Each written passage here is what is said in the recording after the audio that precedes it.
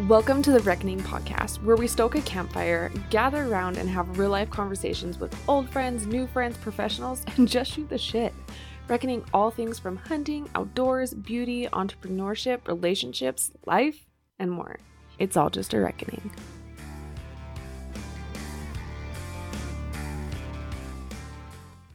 I am joined by Sidney Smith, or you may know him on Instagram as try_no_feet. He is a double amputee, Ironman triathlete, outdoorsman, dad, and motivational speaker.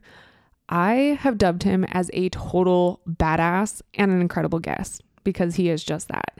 He shares with us his leg loss story, how that led to competing in Ironman, overcoming challenges, and sticking to impossible goals.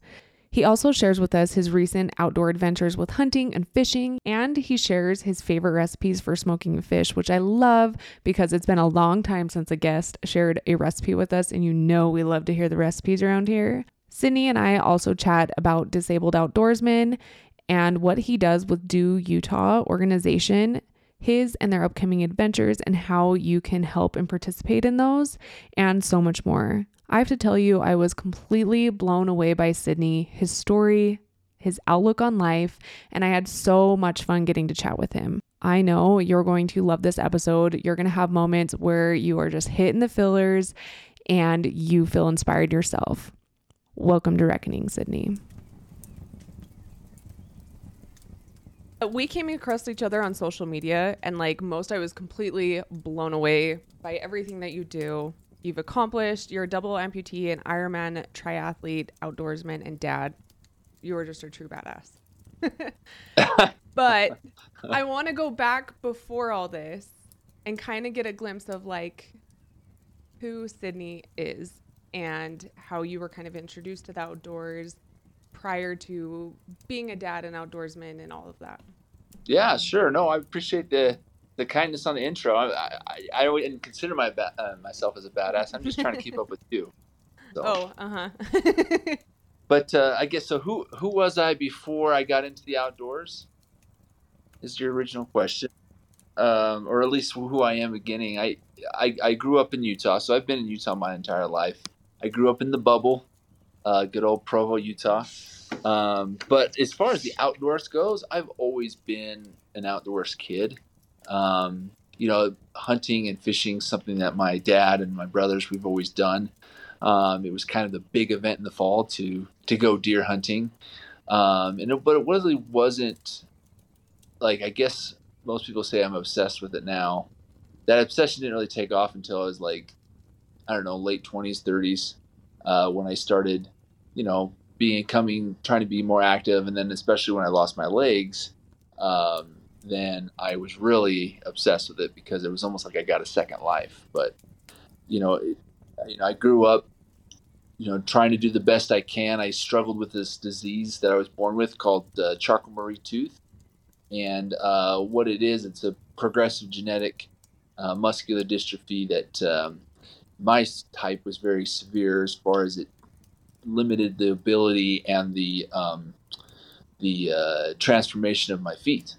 And so I had a normal body when I was a kid, and then when I got older, I started struggling with the muscles, and then eventually the feet started breaking down, withering away, and had lots of surgeries, had lots of orthotics to braces, kind of like what Forrest Gump wore, try to fix the problem, but eventually just got worse and worse. Got married, and then had a few kids, and then eventually it got to the point where walking was a burden. To get to point A and point B was difficult. For example, like if I had to go to the back of the store, Walmart, I had to stop and sit down and rest at the dressing room just so I can get to the back of the store. And that's when I was like, you know what, this is not the kind of life I want to live. So that's when I went to a bunch of specialists, and they said you can't really do much with your feet.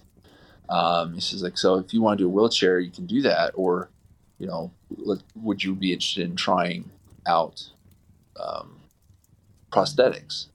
And I was like, of course that's the a big thought process to think about. But yeah, that's something that I felt, and my wife, we thought that that's going to be the best fit for us, even though I didn't know for sure that was going to work out. And I never even met an amputee, so I didn't even know what that was like. So that's just what we felt was the best decision. So 2015 is when that happened, and here I am today.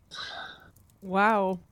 I've always wondered, like, as people do, like, what is the story behind like the leg loss? And it's so interesting to hear all that. And I can only imagine as parents sitting down and thinking about that and with your wife, like, that there was very deep conversations had before. That's not a decision that you make lightly. No, it definitely, like, it seemed time was kind of a relief because I was in so much pain, and it's just like, you'll take whatever, like, cut it off. I don't care. It's like, just get rid of them. Just ready to live life. Yeah, ready to live life. But the part that got me the most worked up emotionally, spiritually, mentally was like just being the provider for the family. Like, I had the job, I was going to work, I wanted to still do things that I wanted to do to be happy. I wanted to play with my kids. I still wanted to, be attracted to my wife, and all those things I wanted still. And I didn't know for sure if that was going to be around.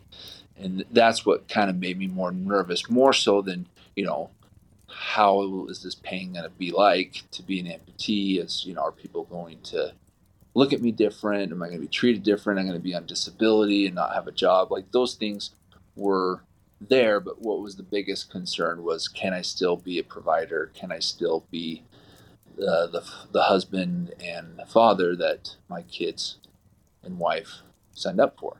Mm-hmm.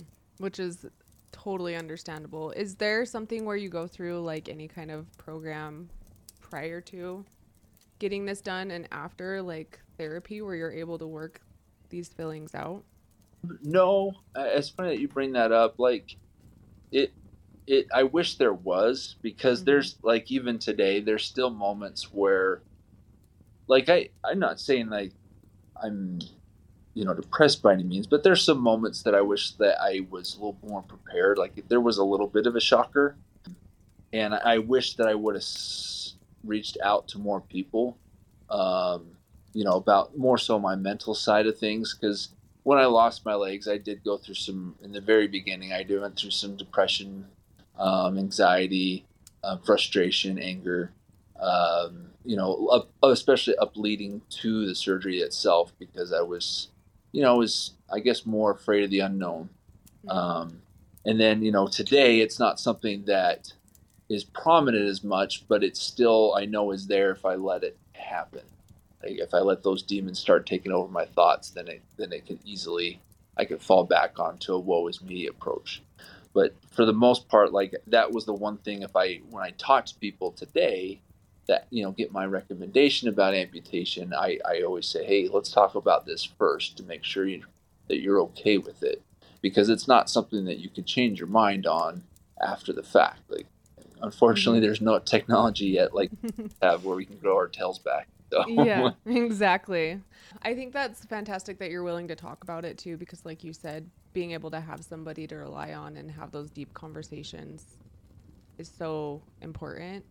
Is there kind of like a group that you're with that does these, like, has these kind of conversations and is available for people that are considering amputation? Yeah, there are some groups. Like, I ended up joining like a Facebook group, but that was really hard for me because some of that was just full of a lot of people that were, mad at God, mad at everything, at their spouse, and some of them are really sad stories. Like, statistically, there's a lot, with, spinal cord injuries and amputations. There's a lot of divorces that happen. There's a lot of suicide that happens, and so some of the people there are struggling themselves, and there are a few that got it. So I've always been kind of cautious of who I've talked to. And, there was a time that I just, like, I'm just going to deal with this on my own and find my own self through the pain, and figure out how to overcome it myself. But I don't recommend that even now. As I think it's good to talk to somebody um, that can kind of help you through, your everyday struggles. And these support groups are handy. Like there's just like an amputee support help group that on Facebook that they've given me tips, like if I broke something on my prosthetic, or if I'm having severe pain, like phantom pain in certain areas, or my skin's breaking down. Some of these advanced amputees were able to help me on like how to heal quickly, or ways to negate phantom pain ideas, to try and trick the brain into thinking that you are missing a limb, when really sometimes I get these sensations where I can still feel my feet, and like someone's poking at them and that kind of stuff. So. Sure, it is definitely just finding someone that is in a good place that you can talk to versus getting bogged down with all the negativity as well. Yeah, there's a lot of that. I feel bad for people that are just so super negative, and I understand pain is a driving force in people being negative, but it doesn't have to be. I try to use a lot of my pain as motivation to try to get better. Just because I had a lot riding. I have a family and kids and a job that I still needed to support, and that was, may sound like, oh, that sounds so rough, but really I'm grateful that I had that responsibility, because it's what got me to the next level. It is hot, it is summer, but you know what is coming soon, and it comes so fast? Fall, and that means back to school and all the hunts. I don't know about you, but I have been prepping for the hunts and getting back to school and just getting back into the flow of things. And something that is crucial for that is having my favorite supplements and all my apparel on stock, on hand, and this includes Mountain Ops. I personally have been loving the Mountain Ops Hydrate. This is advanced hydration. It's a little stick that you mix into water. They have incredible flavors like lemonade, a peach mango, I believe, and then a strawberry coconut. This just helps your hydration levels with potassium. It's less in sodium compared to other brands, if you know what I'm saying. Those ones that you can get at Costco, but like me. And it has low sugar, which is always a plus. I'm also recovering at night with my favorite, if you've been around here a while, that is my Slumber. It is a drink that you mix together again in water, super easy. They make them in trail packs as well for backpacking and your hunts, and you mix it into water. I love my Sleepy Cider. It's got a mix of magnesium, valerian root, and then melatonin, and this helps you fall into a nice, beautiful, deep sleep. Honestly, I can sleep anywhere now, which is so rare. And I'm not worried about, all the things like getting pulled out of a tent by a grizzly bear, or just like, what's that sound? Or what do I need to do tomorrow? What's on the tap for tonight? La-di-da-di-da. All the things, if you have a racing mind like I do when it's time to lay down, this puts you into a nice, deep, beautiful sleep, helps recover your body. And also you wake up the next day feeling rejuvenated. There's none of that grogginess. There's nothing worse than trying to get good sleep and waking up groggy. That is besides the point, if you ask me. We love their apparel, their hoodies, their women's workout crops, and recently we've fallen in love with their socks. If you want to shop our favorites or anything at Mountain Ops, go to mountainops.com and use my code BRITT, BRITT, for 20% off. I'm so excited that they gave our audience this code for the foreseeable future. That is BRITT with 2 T's for 20% off your order. You know what else you love about this place is that with every order purchased, 1 meal is donated to a child in need. That's mountainops.com. Use our code BRITT for 20% off. Once you go through that surgery, I'm sure your recovery is very long. Can you kind of walk us through what that looks like before you start into triathlons? Yeah, for sure. Yeah, the recovery can be tough. I feel blessed. For me, recovery was well. I talked to some amputee experts as far as doctors and prosthetists. My recovery for a bilateral, that's what you call a double amputee, usually it takes quite some time for them to adjust to walking, and then of course your limbs to adjust to the shape of the socket, the inflammation, the nerves, all those things of being weight bearing on a stump takes time. Some don't go so well. Sometimes they have to do new surgeries with the nerves, or if it's you lose a limb to trauma, there's a lot more versus surgical. And so for me, I did have a couple bumps in the road. I lost my leg, just the first one in the beginning of 2015, and I was going to do the other one later, but then I got an infection, so they had to amputate it again because it got so bad. And at that point is when they did the other leg. And at that point, that was a low point. But once I got through the second amputation, things went really well. And it may be because I wore braces most of my life that I was able to rely on a mechanical device, I guess. But from there, I just made this goal, to do this Ironman in the hospital. Actually, it was on TV, and that was my factor to be like, okay, so I'm just going to start from the bottom. I'm going to learn how to, to walk. And so they first give you like a cane and some crutches and a walker to kind of like alternate different pressures, and then you can walk for like an hour that day, and then eventually you can graduate to just a cane, and then each day gets better and better. Some days it's tough because you push yourself and you tear some skin inside your socket, so then you got to wait for that to heal. And then just consistently staying on to that point. With amputees, when you first lose a limb, it gets super inflamed because of all what has happened, and so it takes time for all that water and your muscle to atrophy in there to get a certain shape, because if that shape changes, then it doesn't feel good in your prosthetic and it hurts to walk. When it feels good is when you have that perfect fit and that weight on your stump and your prosthetic socket is evenly distributed. And when that happens, that's the money. You feel good, but then sometimes that weight causes the pressure or the inflammation to go down, which now you have a void, and now you have pain in other areas. So it's like this game that you constantly are playing in the beginning. It's the most frustrating thing. And I managed a Holiday Inn here in town, and my job, I was required to wear pants, and it was just the biggest pain in the ass to pull down my pants all the time, to take my legs off so I can put socks in them to fill in that void. And then after a couple years is when usually that I stopped wearing socks, and it stayed a consistent shape unless I, go for long runs or long hikes, and that's just natural. Our body changes, with the water we take and the abuse that we give it. But that's kind of been a roller coaster, I guess, to recover. But, I did pick up fast. I was able to complete my first 5K 5 months after my amputations, which wasn't recommended by the doctor, but it was just something that was available. And I've never ran a race before in my life. When I did that, I think I even threw up the night before.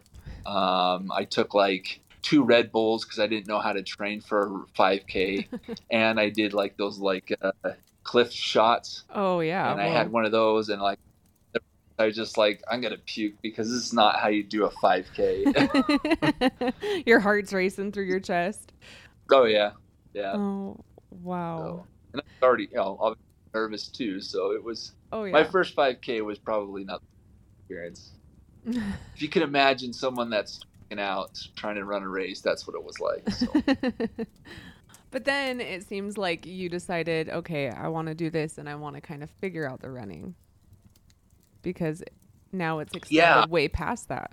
Yeah, the running really was something that I hated as a kid because it hurt to run as a kid, and physically I was unable to run efficiently. Like we remember in like 2nd or 3rd grade, you get a timed, and it was like a bragging thing for kids. where in PE class you had to run around the soccer field, and I was the last kid. And now, I kind of want a rematch against all those kids that I love. Bring it on. But yeah, I know, because now I love running, and a lot of it, I've had some good things go my way. I got a sponsorship through a organization called Amputee Blade Runners, which they allow, if you're an athlete or someone that wants to run, really, you don't even have to be an athlete. Um, uh, I can get, if there's any amputees listening to this, if they're interested in running, please reach out to me, because this organization provides free running prosthetics where normally your insurance wouldn't cover, which is a whole nother topic. If you want to go down the road, we don't need to, but I can only imagine. Insurances won't cover prosthetics. Yeah. And this company did. And so I flew out to Nashville, got fitted for running prosthetics. And from there, it was just gangbusters, where I started doing half marathons and um, I pursued the goal of doing the triathlons, half Ironmans, and then eventually competed in a full Ironman. Wow. And when was your first full Ironman? It was November 2019. So it was the last race right before COVID, and Florida. And 6 months prior to that race, I had an infection similar to the one where they had to re-amputate. Part of the problems when I first had my infection in the beginning of my surgeries, I didn't understand what was happening to my body. I just assumed, you're losing a limb, you're going to feel like, crap. You're going to get, your skin's going to turn yellow and you're going to have a fever. Well, I caught on to that the second time, went to the doctor, and they saved my limb, but we did have to drain it and cut open, and that put me out. I thought for sure that was the end of my race, and I just had a really good coach, and I was very stubborn too, and we decided that we were going to train harder on the bike and the swim, and then bring into the running towards the end. And that, honestly was the ticket. Like, on the race, I crushed it on the swim and the bike, and then I had the whole rest of the day to finish the run. So cool. And what is that like? Because you were mentioning that you have blades for running. Are you having to switch out as you go from one event to the other, like from running to swimming to biking? Is that another element that most people aren't worried about? Yeah. With triathlons, they have certain rules for amputees, and they've kind of modded them over the years, because there's been a few more challenge athletes, is what I call them, amputees that are in competing. So for swimming, I really was trying to push for them to make like some kind of mermaid fin of some sort. That'd be sweet. Like that. I know, but no, you can't have any prosthetics. So I had to go just no legs, just straight stump. So the whole swim, 2.4 miles was just my hands, just your upper body. And then from there, it get out of the water, and then they had the race director actually was my volunteer. He would bring me from the beach to my bike, or to a landing area where I had my biking legs on, and my biking legs are different from my running blades. They're like these big long poles that have a pedal clip at the bottom, and then I could just clip right in to my bike. And then after at the end of the bike race is where I drop off my bike, is where I have my running legs. So it's kind of a pain in the butt traveling to a race, especially at the airport. You have like a whole separate bag for just legs. Yeah, I can imagine. And like, don't lose that. That's coming with me, right? Yes, yeah. It's like, it's part of me. Don't Yeah. don't that one up. When I listen to your story about all this, the biggest thing that's sticking out to me is like your mindset. Like, your body is tough and you've trained your body, but if it wasn't for your mindset going into all this, like all most of this, it doesn't sound like it would happen like it has. Do you think that that's like a large part of your success? We talk a lot about grit, and I feel like grit is important. But what really got me through a lot of hard times, and even on the race itself, like the actual Ironman, towards the end, I really had a block. It was the last 7 miles. I had tons of blisters. I had, I couldn't, eat. I was throwing up, and I still had a lot left to go. And the race itself, you can't just walk it through because they cut you off at certain time. So I had to finish under 17 hours. But for me, when I was kind of stressing about the race and whether I'm going to finish or not, from training for so many years to that point, is I just started to keep my mindset in a peaceful, powerful mental state. And when I think of thoughts, the most powerful feeling that us humans can have is love. The second most powerful, in my opinion, is gratitude. And I just sat there and started thinking about the things that I was grateful for, on that race. And it's worked for me through, getting over depression and other surgeries that I had to deal with as an amputee. But on the race, I was just thinking about,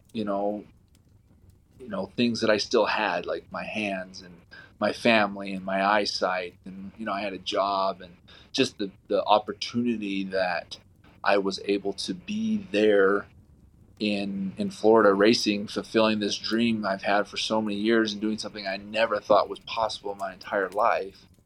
And, I was feeling very grateful. And then I started thinking about, other parts of my bodies, and I got down to my feet, and I started thinking, this is something that I trained my brain to be angry about, given this awful situation. For a moment, I even blamed God for giving me a curse of some sort. But then I started thinking about what my feet has done for me, especially as of recently. And, I don't think I would have ever thought about doing an Ironman. I wouldn't have not met so many people in my life and opportunities that have come my way, my relationship with Mountain Ops and other organizations. And then thinking of friendships that I've made and people that I've helped, and the lessons that I've learned in life, like patience, and which has made me a better spouse and a better employee and a better employer. All those things I've learned from this trial of my legs. And as I was just thinking about all these things, my legs were moving faster and faster. And I was able to gain a faster pace the last 7 miles, to where I was able to finish the race just by holding on to that, gratitude mindset, which, like I said, is a very, very powerful feeling that the mind can have. I agree. That is such a powerful story, and it goes to show genuinely how strong the mind can be. Like, mind over matter.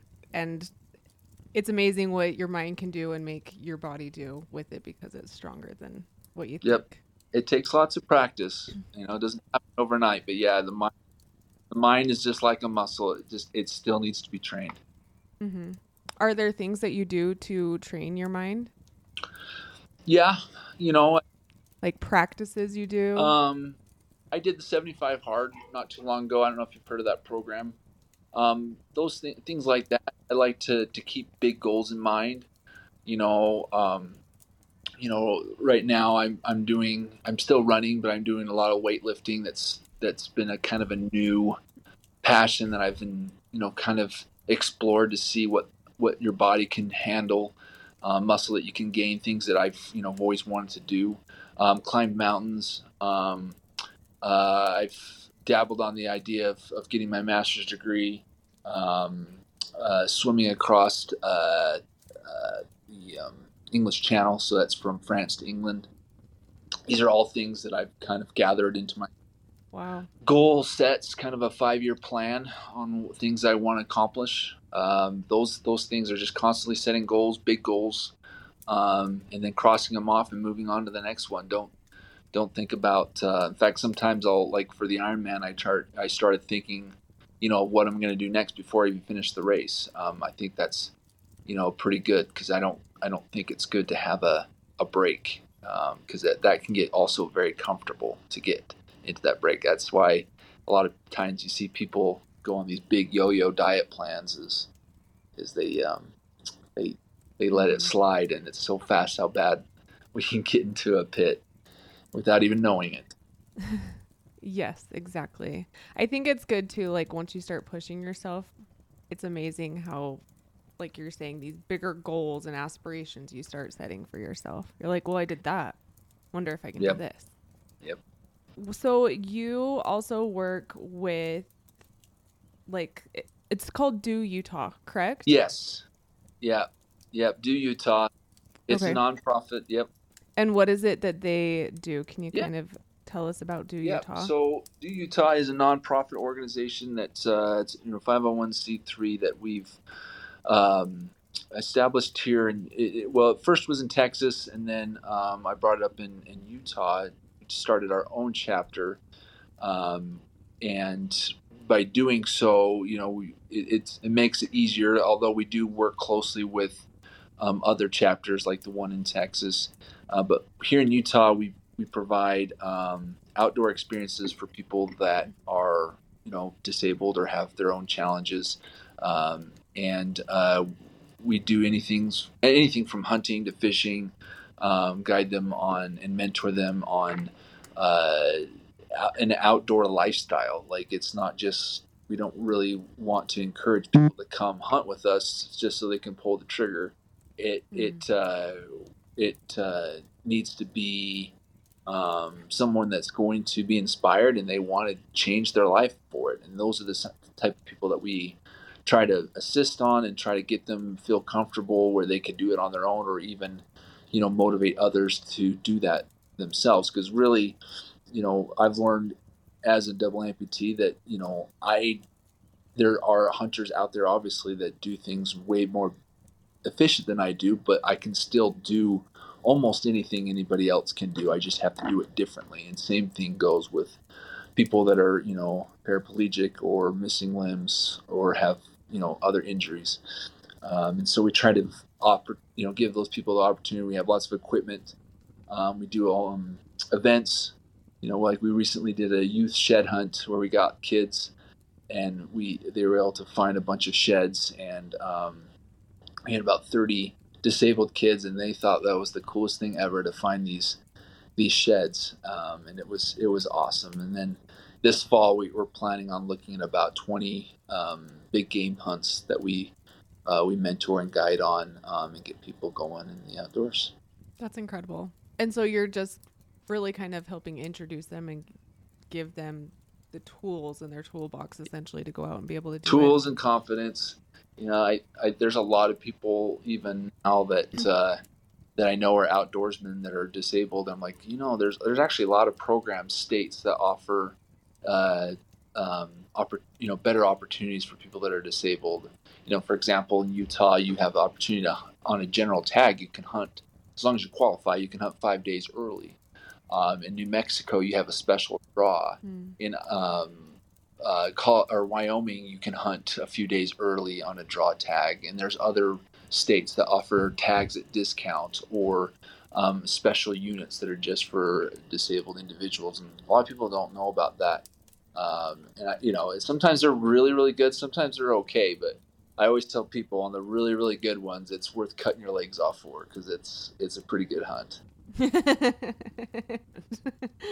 Where is it? Is there like a website that people can go to support this or look at events that maybe they can go volunteer Yeah, at? social media is one way, which is at do_Utah, so do_UTAH. Or you can go to our website, which is doutah.org, and then there's a link there for being outdoorsman, or if you want to donate or volunteer your time, there's a link there as well that we can capture information and hopefully look out to. Our next event, probably where we'll have a lot of people, will be our ice fishing event, which has been a big one. We'll have 200-300 people show up at that one. So And that usually falls in January. Awesome. And where's that usually hosted? We talked about another location closer to Salt Lake. The only problem is that those ice doesn't melt as quickly. So the last 2 years we've done it out here in Vernal, where I live, and we've had a pretty good turnout. So I guess to be announced on where it's going to be, but it's probably going to be either in Salt Lake area or over here. Yeah. Well, and that's true. I mean, if we had the winter we had last year, right. Go anywhere. Anywhere. That's what I was going to say. Yeah. It definitely depends on the weather and what's happening, because some years it's like, is there even ice on these lakes? You're getting into that ice fishing stuff, aren't you? Yeah. Ice fishing. Yeah, I have an interesting story with ice fishing, why it's taken me so long to actually get on the lake. In short, I fell through the ice when I was little. Well, we were ice fishing on Strawberry. So that's in Utah. And it took a lot for me. Speaking of mindset. So yeah, I went for my first time since then a couple years ago. And it was one of those, like, I did it. It's okay. And now the last few years going, I've really enjoyed it. Just getting past like the cracking noise. It's okay, Britt. It's okay. Yeah, no. Whenever I take someone for the first time, that's always one that they've always been worried about. I fell through twice. In fact, that's funny that you say that. My very first ice fishing experience was at Strawberry, and I was underdressed. I was wearing boots. I had, meat legs is what I call them. I fell through the ice on my very first trip. So you would think that it was traumatizing, but I only went waist deep and I was able to get out. So it wasn't too bad. And we actually sat there and we caught like 2 fish, but then the wind picked up and my leg was wet. And it was like, I need to get out of here because if I'm not going to lose my legs, I'm going to lose them to frostbite. For sure. Yeah. Ours was, we were on the snowmobiles. We were out away from shore, fell through on the snowmobiles. And I was like 8 or 10. And we had all of our snow gear on. We had our helmets on. We were lucky there was guys over on the shore because they ended up having to like belly crawl out to us. They yanked my sister out, and then I wouldn't swim towards them because I was worried about my dad being little. And I just remember they were like, start taking off all your snow coats because it was just like weighing us down.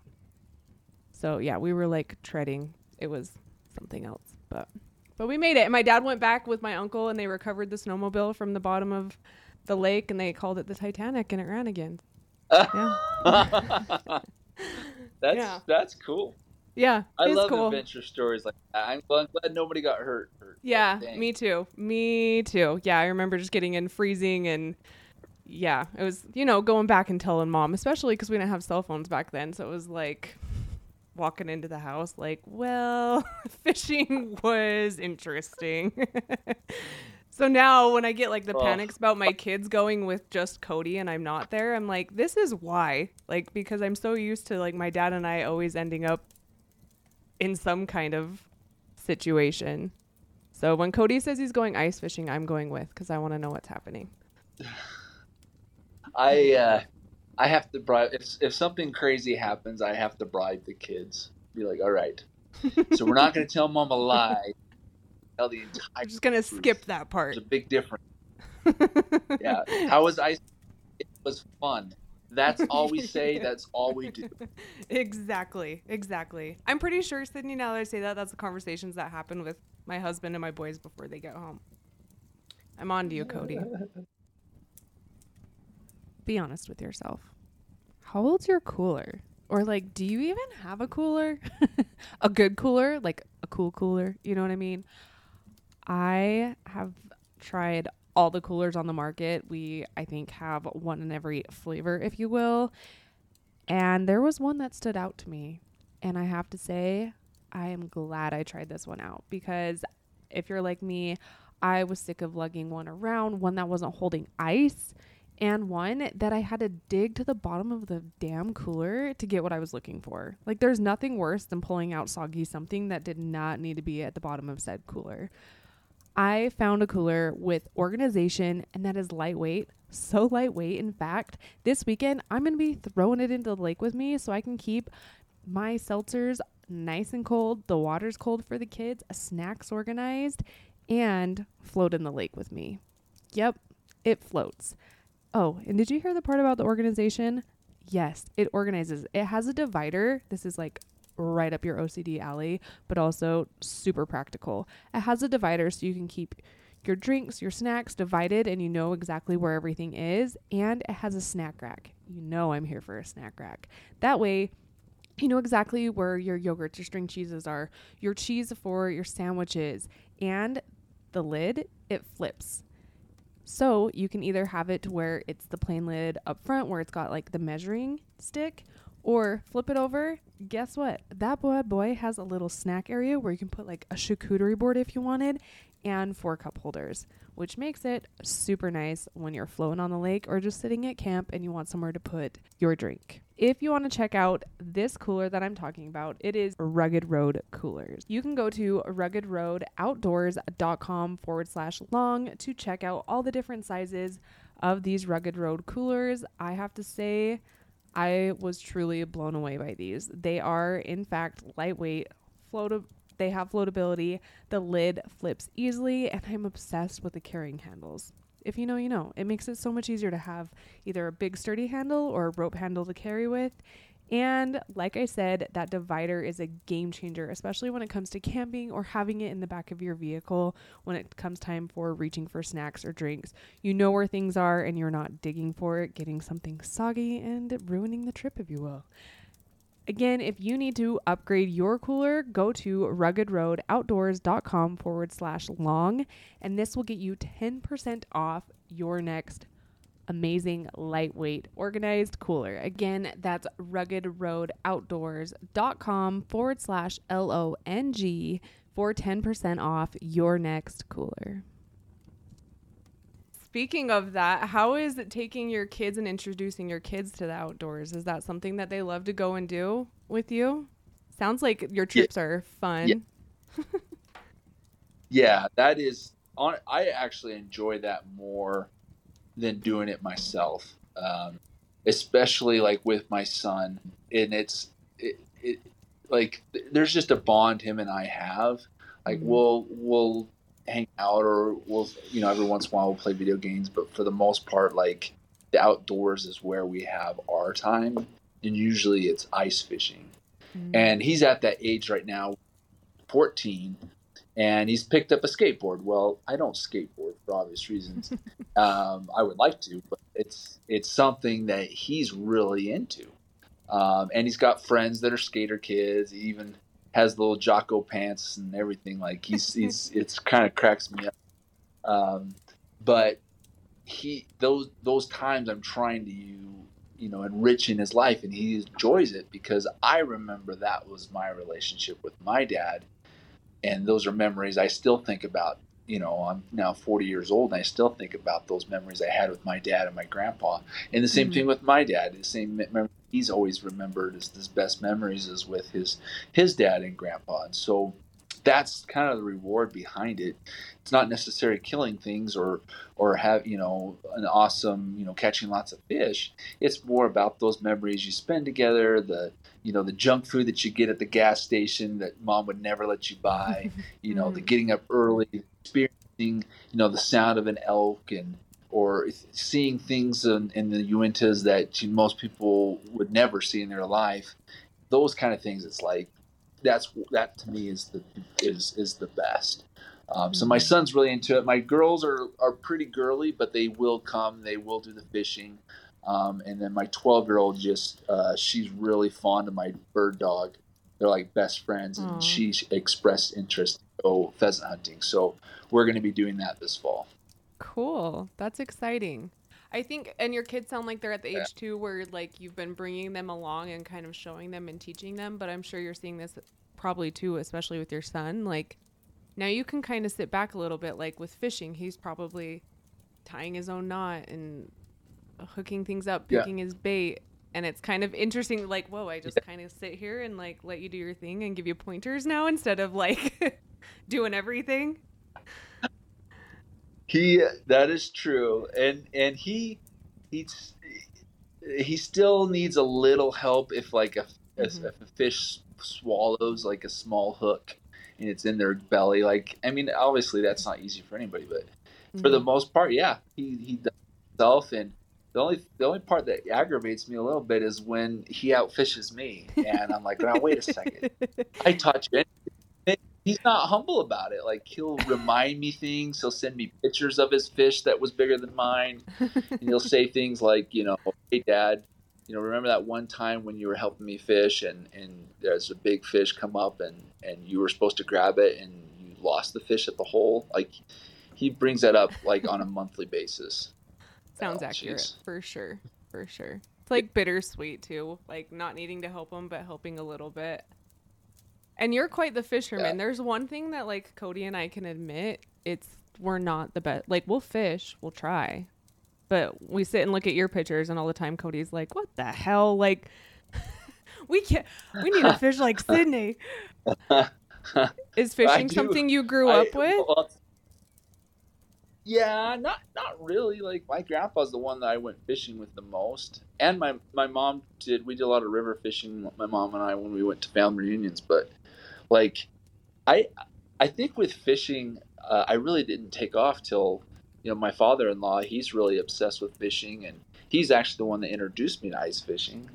But it helps where I live. So I don't know if I want you to have this on the podcast. I may have you edit it because I don't want all my places exposed. I'll take it out. I get it.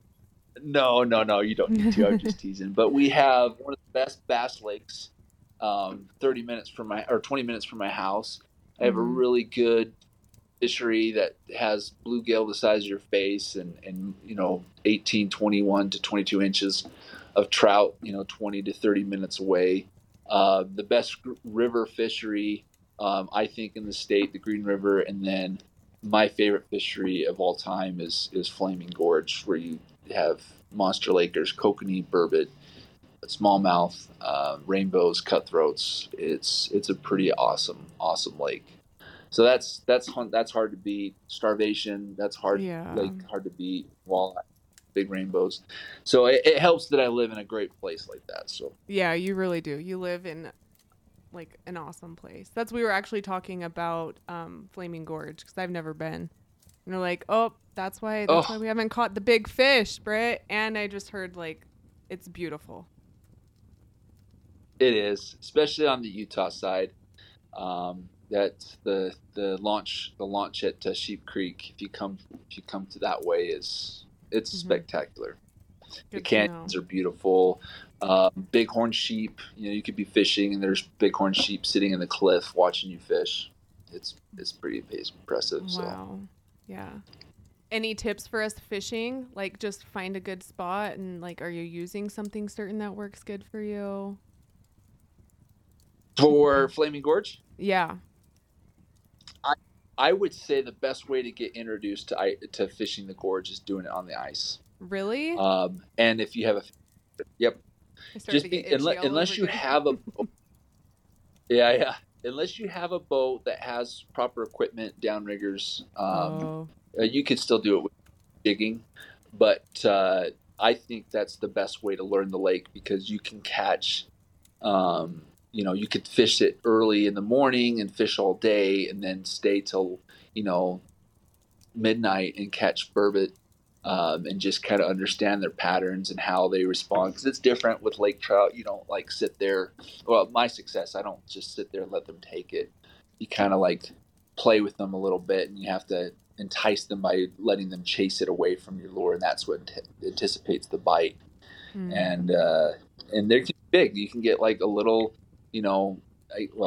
it sounds like this is a big fish, but you can get like a 21, 22 inch, lake trout, which is just a baby, or you can get, 30, 35 inches, 20, 30 pound pig through the ice. I wouldn't even know what to do. I'm like used to holding it like this.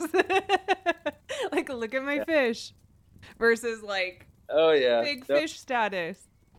They can get big. In fact, the story of my son's fish, we weren't anticipating a big one where we were at. We were actually targeting smaller ones, and it just so happened that he caught one on light tackle.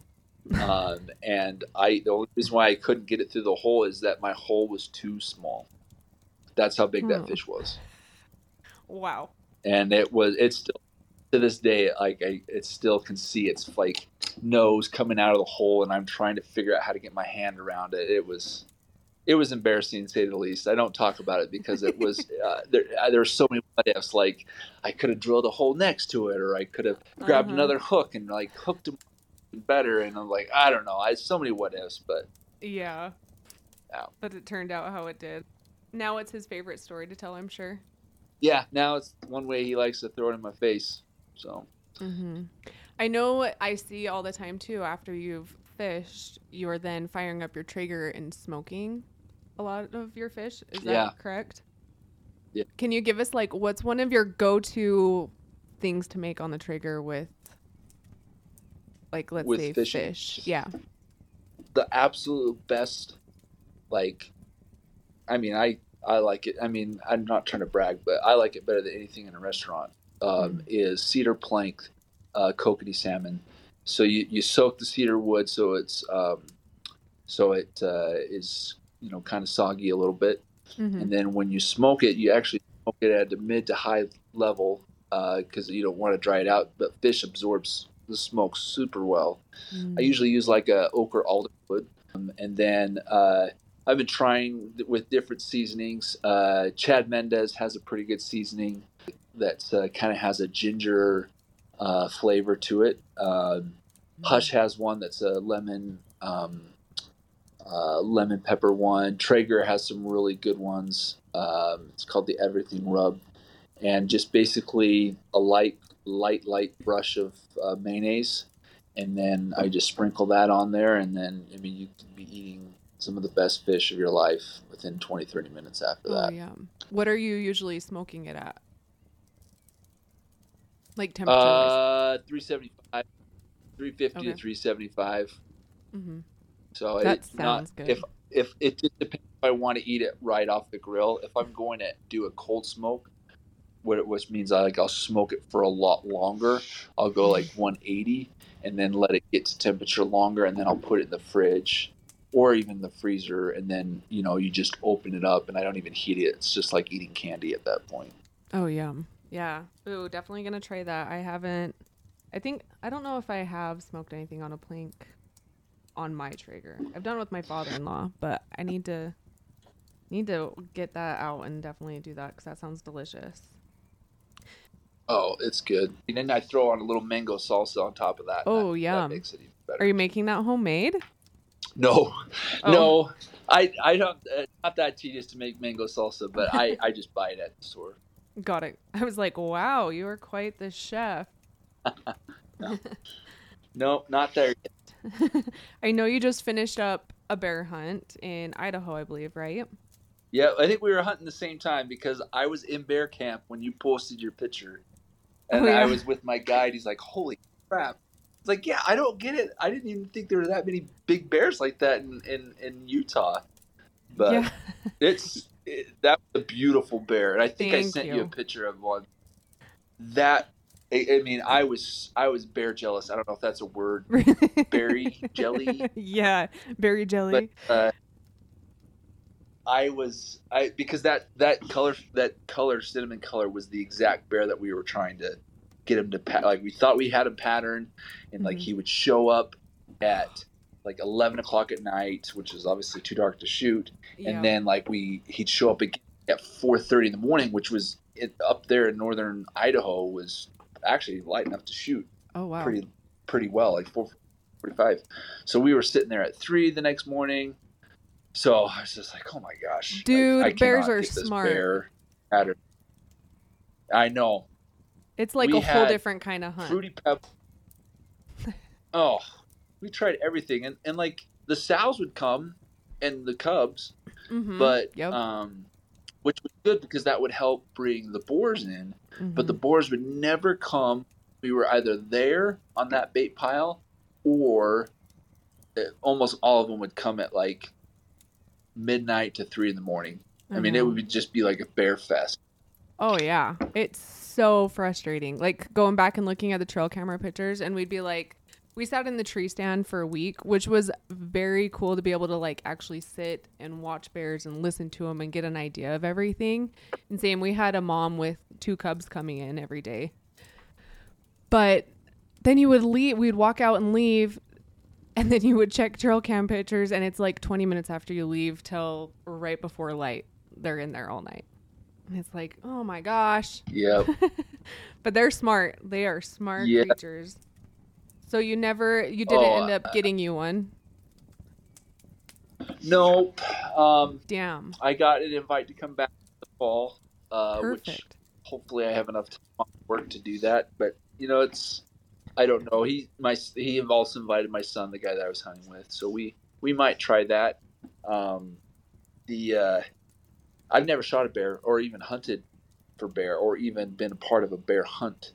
So I had no idea what we were getting into. Yeah, it's a whole new experience. There was a houndsman. Oh yeah. Oh yeah. There was a houndsman that he had contacted that was up there and had called us and said that, they got a bear on a run. We couldn't shoot it. There were certain rules in Idaho. You need a special tag, but we were able to see it, and that was exhilarating. We got the cougars that were treed. Oh, cool. And I've never experienced that. Like, I always find it entertaining. Like, I'm coming home from Flaming Gorge, fishing for burbot at night at 2 a.m, and there's a snowstorm, and it's like negative 20 degrees. And here are these guys in their trucks with their dogs hanging out of their Toyota, and they're driving real slow. Oh man, houndsmen are a different breed. Oh yeah. I mean, I don't even like the word hunting doesn't even like come to mind. They're almost like yeah, they are hunters, but I wouldn't compare them to like an elk hunter. Like they have this whole nother obsession, and they're like different dudes. Like I'm not saying they're bad. Like I like hounds. Yeah. But like I wouldn't put them in the same category. They're that much different than your typical, your West, big, that type of thing. But I get it. Like I could see why they love it so much, and it's awesome. Like some people that are avid fishermen, they don't understand why I'm obsessed with ice fishing. Yeah. I mean, I just tell them, it's like, well, I don't get cold feet. That's my favorite thing. So there you go. Everyone has their own quirk. Yeah, there you go. Silver linings. You mentioned that you're going to be possibly going back for the bear hunt in the fall. Do you have any other fun upcoming adventures? Yeah. I have my son and I both drew third season Colorado nice. mule deer on the eastern side of the state, and then I also drew an antelope tag, but I don't think I could afford to do both, so I may turn that one back in. And then I'm mentoring a young man on Diamond Mountain, which is a limited entry tag. That's kind of been my big hunt this year for disabled outdoorsmen. It's kind of a sad one because he's my son's age.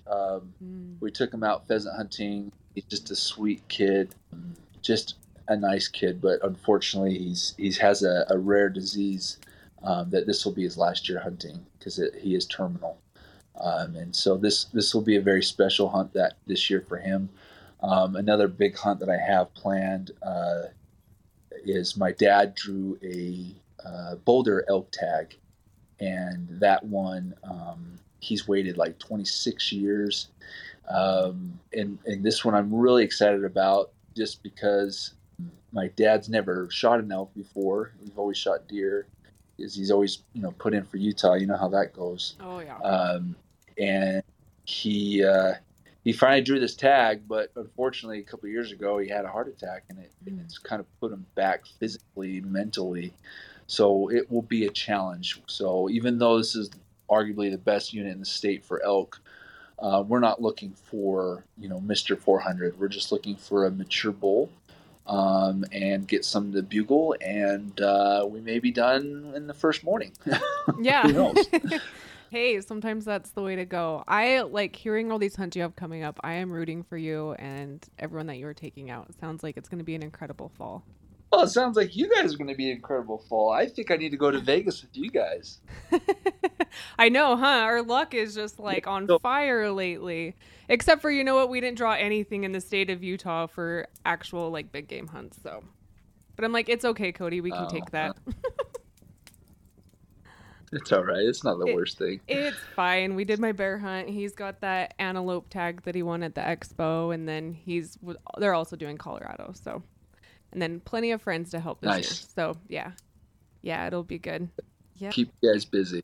Yes, busy's good. We like being busy, and honestly, if we're not hunting, it's like, all right, who has a hunt? Who can we go help? And I think that's the beauty of hunting, as you know, is like sometimes it's even more like, yes, having your own tag is fun, but man, getting out and helping someone else is awesome. Oh, especially in the disabled community, because I mean, to them, I mean, I helped a young man that was that killed a antelope doe, and to the big game community, you have your, I don't know, your bison number one maybe, and your elk two, and then you have your deer, and then you have your squirrels, and then you have your antelope does. Yeah. Ooh, And but they're he tasty. shot that. Oh, they are good. I'm being a little facetious, but like for him, when he shot that thing, it looked like he shot like a 400-inch bull. Like he was that ecstatic. Which makes you that excited too. Oh yeah, that's all like I when he shot it, I was like, yeah, sweet. And then when I saw his excitement, I was like, oh my gosh, I remember that. Like when I first shot my first 2 point when I was 14. It's like I remember that feeling, shaking and stuff like that. So Uh-huh. like I get that, 100%. So that is good that you're out there helping people. I hate that feeling when you're in the fall. My wife likes to go camping, and Mm-hmm. we're up there in September, and the leaves are changing, and I'm not hunting. I'm just supposed to enjoy the mountain. Yeah, major I FOMO. can't. Yeah. Yeah, we like getting out and helping, and it's one of those things too. Like, I don't know, when you just love it that much, and it's, as you know, something that just soothes the soul, and like that's just where we're happy. It's hard not to go there, Yeah. and it's one of those things too. Like, it's not the reason why we go help. We help because we care about these people and we enjoy it. But it always comes back around. Like, it's Oh kind yeah. of like the circle of helping everybody out. Like, I'll come help you, and then maybe one day, like, you find out who your friends are, kind of a thing. Exactly. No, I've made so many good relationships, so many opportunities I never thought I would have just by helping people. And in fact, I got one yesterday or last week. The guy just said, "Hey, I noticed you help a lot of people. I would love to help you." And I'm like, "You don't need to do that." And he says, "No. I got this property in Idaho with lots of ducks. Would you and your son and your dog love to come hunt ducks?" I'm like, "Oh man, Yeah. of course, yes." Of course. I know. It is cool. It's funny the friends that you make over the time, and like, and then when you look back and be like, that's weird. I ran in, like, our friendship has been going this long, and you're just someone that I ran into on the mountain and decided to like help me look for an elk. It's pretty cool, the Yep. relationships that can be made. Definitely. Sid, I appreciate you taking the time to chat with us. I could just seriously keep talking to you all day and learn so much from you. Yeah, I well, appreciate likewise. it. I'd love to hang out, guys. You seem like a really cool family that loves the outdoors. So if you ever come to Vernal, please look us up, and we'll go fishing. Yeah, I will for sure. I will take you up on that. It'd be fun. Okay, let's do it. Yeah, let's do it. Where can everyone find you and the website, or how can they help with Do Utah? Give us all the details. Yeah. So with do Utah, um, it's doutah.org. If you go on there, that's probably the best way. With it has the links that you could, volunteer your time or donate. Amputee Blade Runners, if you want, you could DM me, or they're at amputeebladerunners.com, for those amputees that might be listening. And then, or if you know an amputee that wants to run, or just me, I social media, Instagram probably is the best. That's TRI_no feet, NOFEET. Perfect. No And feet. people you do like speaking engagements too, correct? Yes, yeah, correct. If you want, I keep forgetting to bring that up. when we start talking hunting, my mind's not thinking about I know, other huh? things. So I do public speaking. I share my story. I talk a little bit, kind of what we talked about today, but I bring in more other aspects such as like faith and purpose and failures, on top of gratitude and finding your inner heroes. So I usually speak for anywhere from 45 minutes to an hour. But yeah, I've traveled a little bit for it. I usually am free to do that as long as it works well with my work schedule. So if someone's interested, please reach out there too. Well, Sid, I look forward to meeting you and hanging out in person sometime. And you're always welcome to come back on the podcast if you have any. We'll follow up with you maybe in the fall and see how your hunts go, or before the ice fishing event. And yeah, we'd love to come out and help. Let's do it. Love to have you. Please don't forget to subscribe. If you're listening to us on Apple Podcasts, leave a 5-star rating and review. It seriously helps more than you know. If you took something away from this podcast or you enjoyed it, please take a screenshot of you listening to it or a selfie and tag us on Instagram at The Reckoning Podcast or me at Brittany.long. We're excited to chat with you next week.